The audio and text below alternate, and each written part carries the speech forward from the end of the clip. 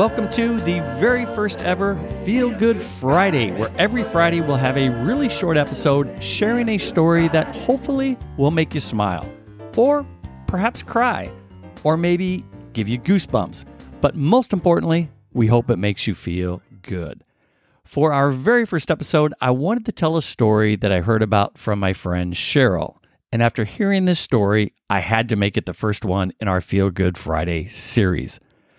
This is the story of Lawrence Anthony, the elephant whisperer.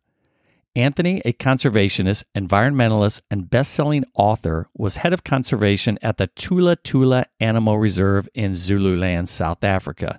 Anthony was known for his unique ability to communicate and calm elephants that had experienced trauma. He received a phone call from an elephant welfare organization saying that there was a herd of wild elephants 600 miles away at a reserve that were going to be shot unless he was willing to adopt them.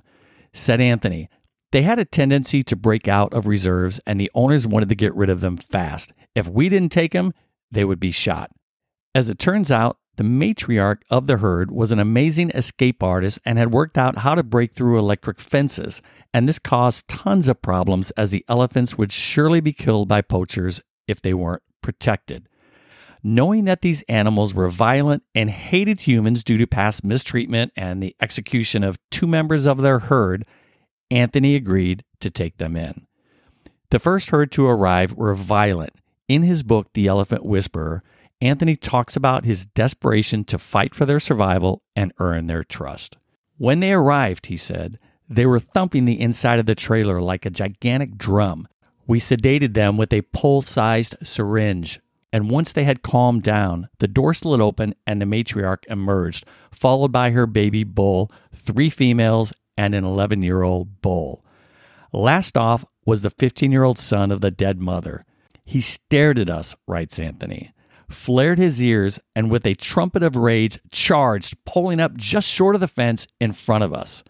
His mother and baby sister had been shot before his eyes, and here he was, just a teenager, defending his herd. We had erected a giant enclosure within the reserve to keep them safe until they became calm enough to move out into the reserve proper.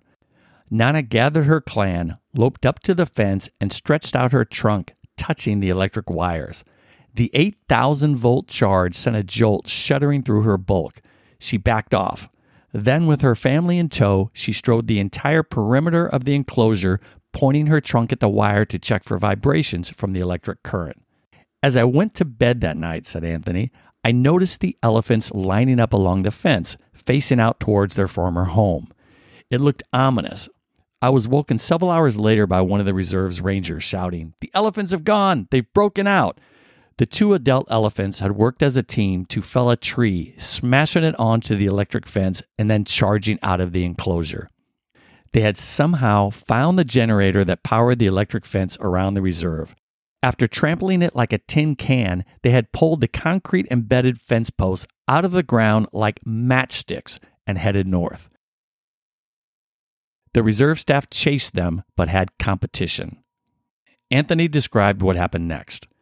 We met a group of locals carrying large caliber rifles who claimed the elephants were fair game now.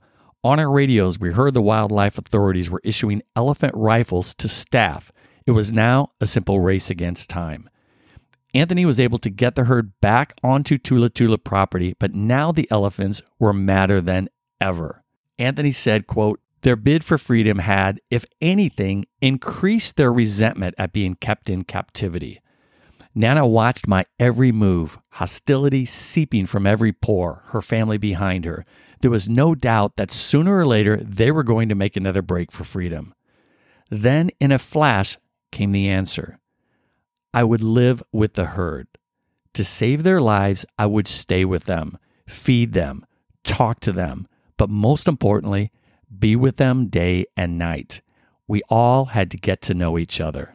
In the book, Anthony describes a turning point that took place.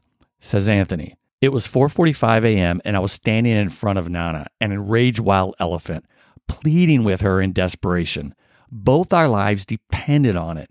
The only thing separating us was an 8,000-volt electric fence that she was preparing to flatten and make her escape.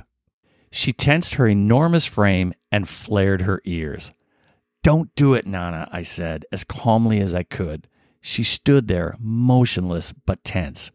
The rest of the herd froze. "This is your home now," I continued. "Please don't do it, girl." I felt her eyes boring into me. "They'll kill you all if you break out. This is your home now. You have no need to run anymore." Suddenly, the absurdity of the situation struck me, Anthony writes. Here I was in pitch darkness, talking to a wild female elephant with a baby, the most dangerous possible combination, as if we were having a friendly chat. But I meant every word.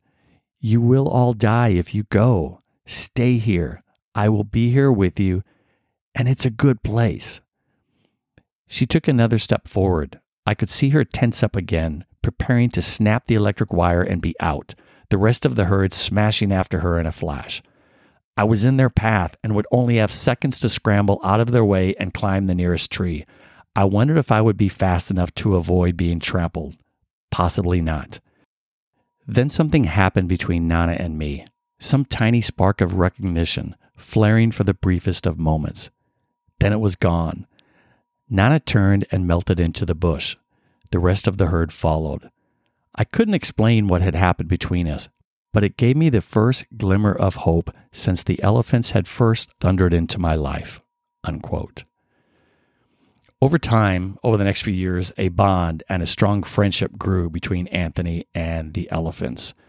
Now, flash forward many years later, on March 2nd, 2012, Lawrence Anthony suddenly dies of a heart attack.